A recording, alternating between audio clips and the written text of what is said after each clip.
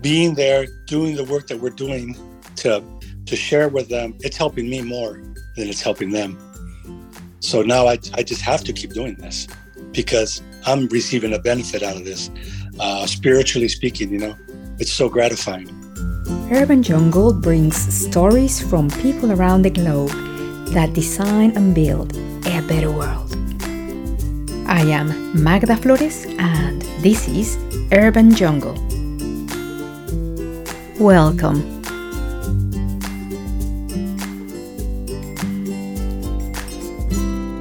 Did you know that where we live and how we interact affects our well-being?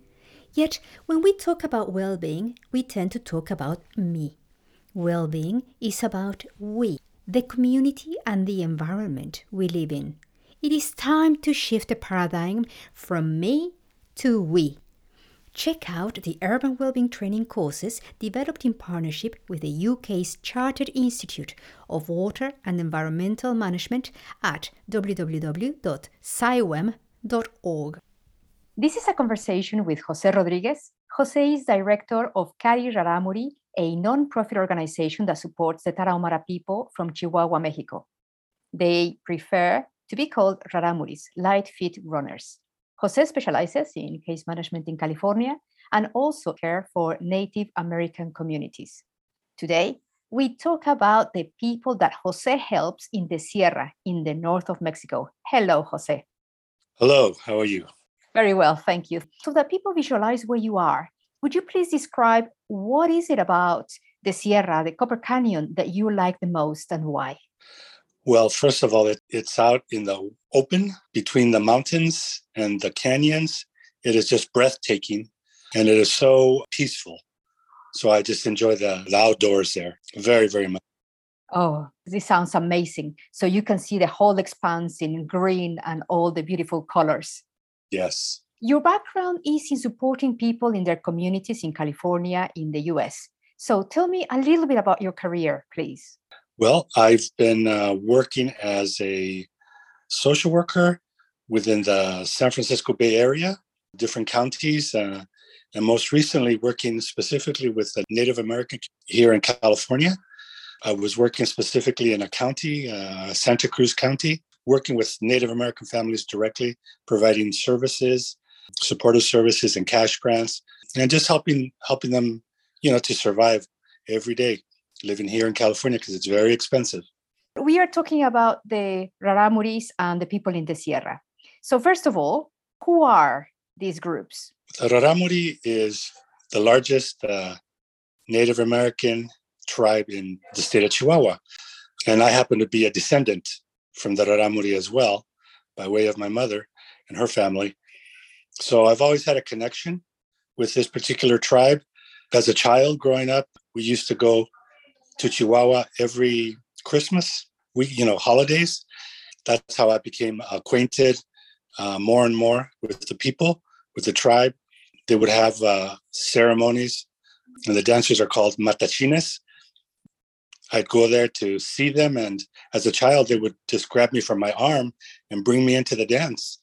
So that's how I became more familiarized, more acquainted, and it just started being a part of who I am. So you basically have Raramuri blood in you. I do, yes. So that's my initiation with the people. And as a child, I just remember here in California, because I grew up in California, my grandmother always, reminding me, somos indios, somos indígenas, no se te olvide. So I've always carried that in my heart, experiences that I've had, even as a child, some negative experiences, they stay with you. They stay in your mind. You'll never forget. And thus, it's always been a point of fact for me to stand up and make sure people know who I am. So you refer to negative experiences. Why negative experiences? Because in California, as in many parts of this continent and probably elsewhere, there's a great extent of racism, discrimination. For example, I think I was in third grade, elementary school, like 8 or 9 years old. And they were teaching us about California history. The history was taught in a way that telling students, telling children, this land was wilderness. There was Indians here, but they were savages, and so the Catholic Church came to colonize them and to give them a spirit, because they were not considered human. They were considered subhuman. And, hearing this as a child was like, I couldn't understand that, because my grandmother always told me we are Indian, and I know that we are human. And to be hearing something different, I had to stand up to my teacher and discredit her, tell her that is not true. I am Indian, and we are human, because my grandmother always told me that, and I can never forget that. And I got in trouble. I actually got suspended because I got into, I'm a 9-year-old getting into an argument with my teacher, an adult, and I got sent home, for like 3 days. And I remember it was not a very good experience because my mother was a farm worker working out in the fields. They had to call her, get her out of work to come get me from school. So it was not a pretty experience for me. I can imagine.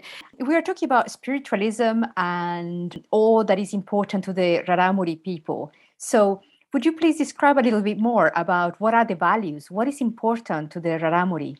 Well, dignity is always up front, and it's many times it is misunderstood by the rest of the civilization that Native Americans do have dignity. It is thought that they are beggars on the streets, but it is not. They are not that way. When they are out looking for help, they call it korima. Korima is a term that is used amongst the Raramuri, which basically says, help me and I will help you. But it is expected that you help somebody, you're helping them without any strings attached. It is just you're helping them because you are the same people. You help each other, because up in the Sierra, the communities do not live next to each other like houses here in cities. Sometimes they live far apart. So to go visit a relative or someone in your community takes a while to get to them. So, everybody lives independent. Like I said, Korima is a term that to me stands for dignity. And we try to live our lives in the same way, with dignity. And I always carry that term with me, Korima. And so I always have to explain it to people. So that people know, Mexico is actually in the American continent. Sometimes there's this confusion that America is only the United States. Yes, we hear that. We hear that very often. Anglo-Saxons, most white people, that's what they believe, because that's what they heard or that's what they learned, without realizing that we didn't cross the border crossed us. There wasn't borders before. So all of the continent, North, Central, and South America, was all one people, all indigenous people. And even today, currently, I read a statistic that said well over 60% of the population under the age of 18 in the country of Mexico is of native blood. It's just a fact. Unfortunately, everybody doesn't understand that. So it's like you're always trying to re-educate people to the reality. As I said, with my negative experience as a child, it's something that you don't forget, and it's something that you're always putting in front of you to have people acknowledge, like, what you read in a book isn't always true. And many tribes, it's through oral history that we know many of our history, our descendancy, and the facts of how we, choose to live our lives based on spirituality. Yes, particularly when we're thinking that we have some 64 different languages across Mexico. So trying to understand a little bit more about the Raramuri people is just absolutely awesome, particularly when we now begin to see them. And this has been through huge amount of running. So you were saying that there's a huge distance between them. So I assume this is how the running happened between one mountain and the next mountain and the mountain thereafter. Yes, correct. The Tarahumara don't necessarily run. When they do run, it's for sports. For the most part, you're walking and you're hiking, but since the terrain in the Sierra is all uphill, downhill, You're constantly walking, and you're talking about a high elevation. The elevation is well over 3,000 meters. So as a child, you grow up there, you're already in the elevation, high elevation. Everywhere you go is by foot, walking, hiking, walking, hiking. It's just a way of life. So when they do running, it's usually for sporting events, one community challenging another community, and it's like a family event. Copper Canyon and the Sierra, that side of the northwest of Mexico, it is actually bigger than the Grand Canyon in the US. Yes, it's nearly 3 times or 4 times the size of the Grand Canyon. Wow, it's absolutely amazing. So how did people move on to doing these marathons? Because we've been hearing about these ultra marathons that are 50K plus, and that people are, the Raramuris at the moment, are taking over the world in this. Yeah, these races started, I think one of the first ones I heard of was in the late 70s, and it was in Colorado, United States, up in the Rocky Mountains. So there was this one man that had already been traveling, discovering places in the Sierra Tarahumara. He saw that these were runners. They had read about them being runners. And he started bringing a group of runners from the Sierra to the United States, in particular to Colorado, to participate in this race. And the very first race that he took him to, he brought a group of, I think, 6 Tarahumara runners. And it was 100-mile endurance race up in the Rocky Mountains. 100 miles, that's a lot. Wow. Over 200 kilometers. And so they participated in this run. And the winners, first place and second place, was a father and a son, Raramuri, wearing guaraches, a rubber-soled sandal. That's when the world took notice of, like, oh my gosh, who are these people? They came here, they've never seen them run, they've never participated in any of these international events, and they just showed up in this. The winner, by the way, he was 55 years old.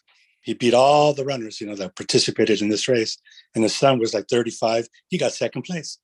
That was one of the biggest acknowledgments of the world, that they were introduced to the Tarahumara Raramuri runners. And from that point forward, there's been an explosion of these races, these ultramarathons. But I know that as far back as in the 1920s, some Tarahumara runners were brought to the United States. And I believe it was to Kansas State University in Kansas. There was an international run. A group of Tarahumaras were invited, and they came and they ran. They won those races too. Thinking about the huaraches, huaraches is basically slicing the tires of a car and using that as a sole, and then just putting leather stripes to be able to attach them to the foot, and that's that. So not the most ergonomic shoe at all. Exactly. And that's exactly what they wear. Even in the early 2000s, I was a part of a group that we would be sponsoring Tarahumara runners, Raramuri runners from the Sierra Tarahumara, bringing them here into California. One of the first groups that I brought over, we participated in a run called the Angeles Crest 100-mile endurance race. And that's in the San Bernardino Mountains in California. And again, it was a high altitude, like 10,000 feet, well over 3,000 meters. And it was a 100-mile endurance race. And we brought 2 brothers, and the winner was one of the brothers. He held the record of running 100 miles up in the mountains wearing the huarache sandal. How very amazing. And now we have another family, which is the Ramirez family. Yes, sir. I met the Ramirez family in 2016. I was part of another organization called the Peace and Dignity Journeys. It's an intercontinental run. A group of runners start up in Alaska, and another group start in Tierra del Fuego, Argentina. And they run towards each other to meet each other. And it's like a 6-7 month run. So during that run in 2016, I was with the Runners of North America. And when we crossed from Texas into Mexico, we met there was about a dozen Raramuri runners, including the Ramirez family. The father, his 2 daughters, and his oldest son. And they all ran with us. So that's when I got to meet the Ramirez family. That was in 2016. And they ran the entire state of Chihuahua, which is the largest state in Mexico, comparable to Texas in the United States. So that was an incredible experience. running through the entire state. When we ended at the waterfalls of Basasiachi up in the Sierra Mountains, then the Yaqui runners met us, and then they continued the run. So I've been in touch with Ramirez family. I saw them earlier this year, I think it was in January. They came to California for another race up in Sacramento, California. And so we went up to meet them and spent the day with them. How very fantastic, because now the person that we hear most of is Lorena, who runs in her traditional skirt. And I think it was Nike who was trying to sponsor. And at some point earlier in her career, she was saying, well, you want to sponsor me when I run in huaraches? I run faster than those people that are wearing trainers. Exactly, yes. And there's even, she's even have a Netflix, there's a documentary on her. Is that the Lorena light-footed woman, right? Yes, correct. Oh, how absolutely fantastic. So when the Raramuri people run, I don't think they run for gold or silver. What are they running for? Most of the runs that happen, these competitions, even in Mexico, most of them are not for money. Sometimes it's like a trophy, a belt buckle, but a good number of them are also for food, particularly corn and beans. Like there's a run in Chihuahua, in Urique, and the winner gets, I think it's like 4,000 pounds of corn and 2,000 pounds of beans. And what has happened in these races, when other winners from other countries win, they're not taking their prizes back to their country. They always end up giving it back to the people, the Tarahumara or Raramuri people. So most of these runs are based for food, because a lot of times it's difficult, it's scarce out there. The majority of the Tarahumara Raramuri, they live in areas where there's no electricity, no running water, nothing like that. They live off of the land. So if there's rain, they can grow crops. If there is no rain, it's very difficult to grow crops. So, for example, Lorena, times that she has won, she's won all this food. A lot of her community, they'll come to visit her and ask her for korima to share with them. So effectively, they are really running for their lives. Yes, exactly. Absolutely amazing, because in a way, it's very positive that the Raramuris are helping each other and that people are beginning to support these communities, particularly when occasionally the Mexican government has such a big population to support and not always the resources are available to do so. Correct, yes. I mean, myself as a child, like I said, we would go to Chihuahua once a year at least.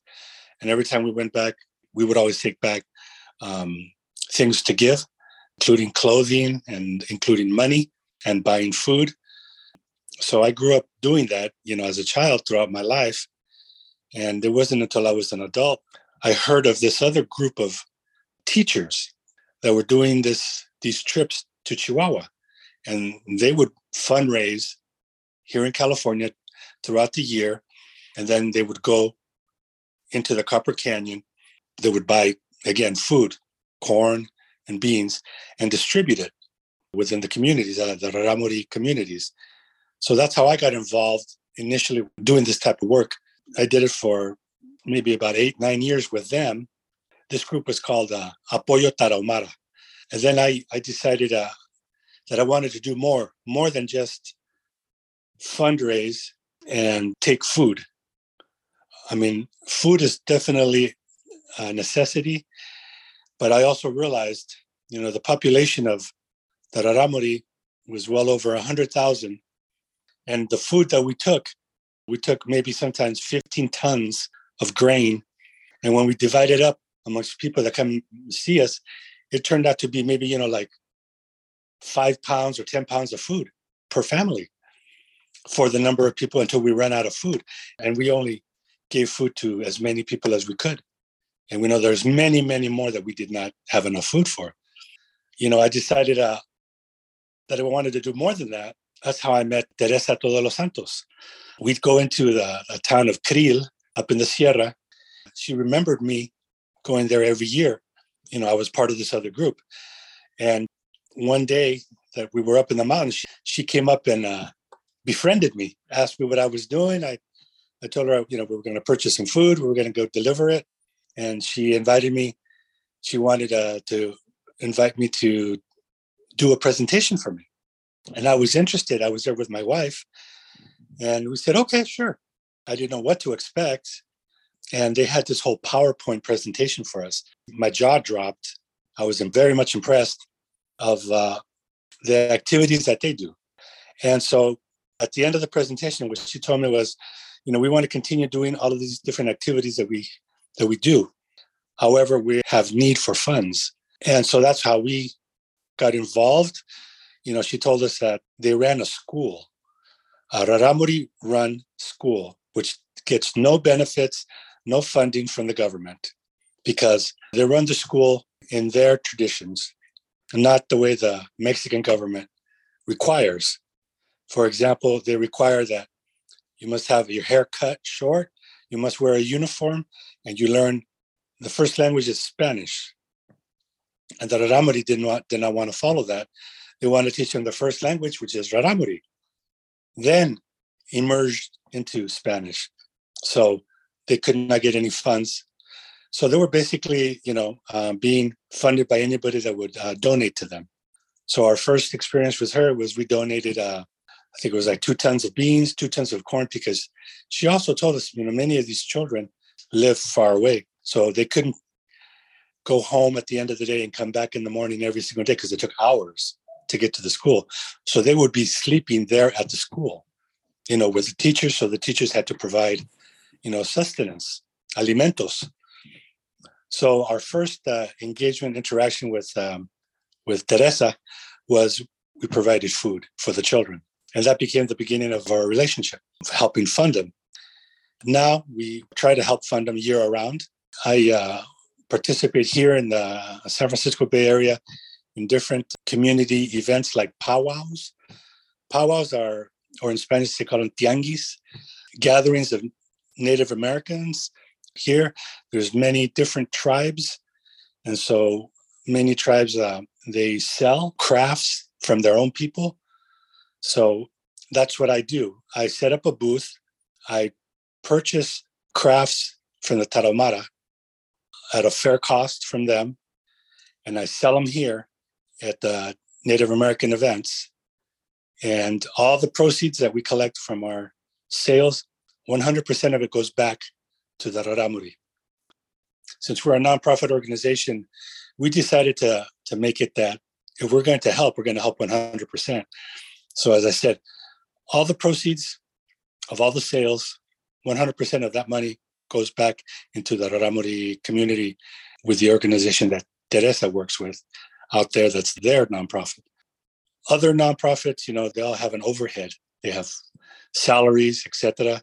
All the overhead is paid for by way of their funds. We don't. We pay all costs. We pay out of our own pockets. So before I ask you how we could actually support the group, can I ask 3 things that you have learned in your journey so far? The first thing I have learned was I am not helping them. They are helping me. That's the very first thing I learned. Because initially, I was thinking, my people need help. Okay, let's fundraise, and we're going to go over there and help them. And as I mentioned earlier, I realized what we're helping them with is really a drop in the bucket. It's very little. A family comes up, we give them a bag of food. That bag of food is not going to last them a year or a month, maybe a week, and that's it. So I came to the realization I'm not really helping them, but they are helping me, because I'm getting to a place spiritually that being there, doing the work that we're doing to cohabitate with them, to share with them, it's helping me more than it's helping them. So that's the first thing I learned. So now I just have to keep doing this because I'm receiving a benefit out of this. Spiritually speaking, it's so gratifying. And of course, you're making lifelong friends. You see families that you've met, and, we've been doing this for 20 years plus. So you see them growing up And now, many of them are adults and married and so on and so forth. The second thing I've learned is about the corruption that exists in Mexico. And in this case, was in Chihuahua. Many times we've gone up there during a time of the year when it's before elections are coming up. And as soon as we arrive, we get bombarded by all the politicians, all the Mexican politicians that find out the work that we're doing, and they want to be associated with us. They want to take a benefit that they are doing this for the Tarahumara.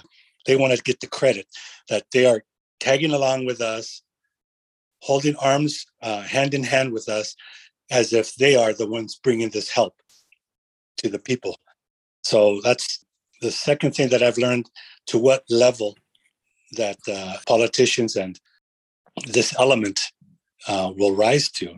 And a third thing I could say that I've learned is the humbleness of the people. The Tarahumara, Raramuri people are humble people. They appreciate us. They invite us to stay in their home. They may not have anything.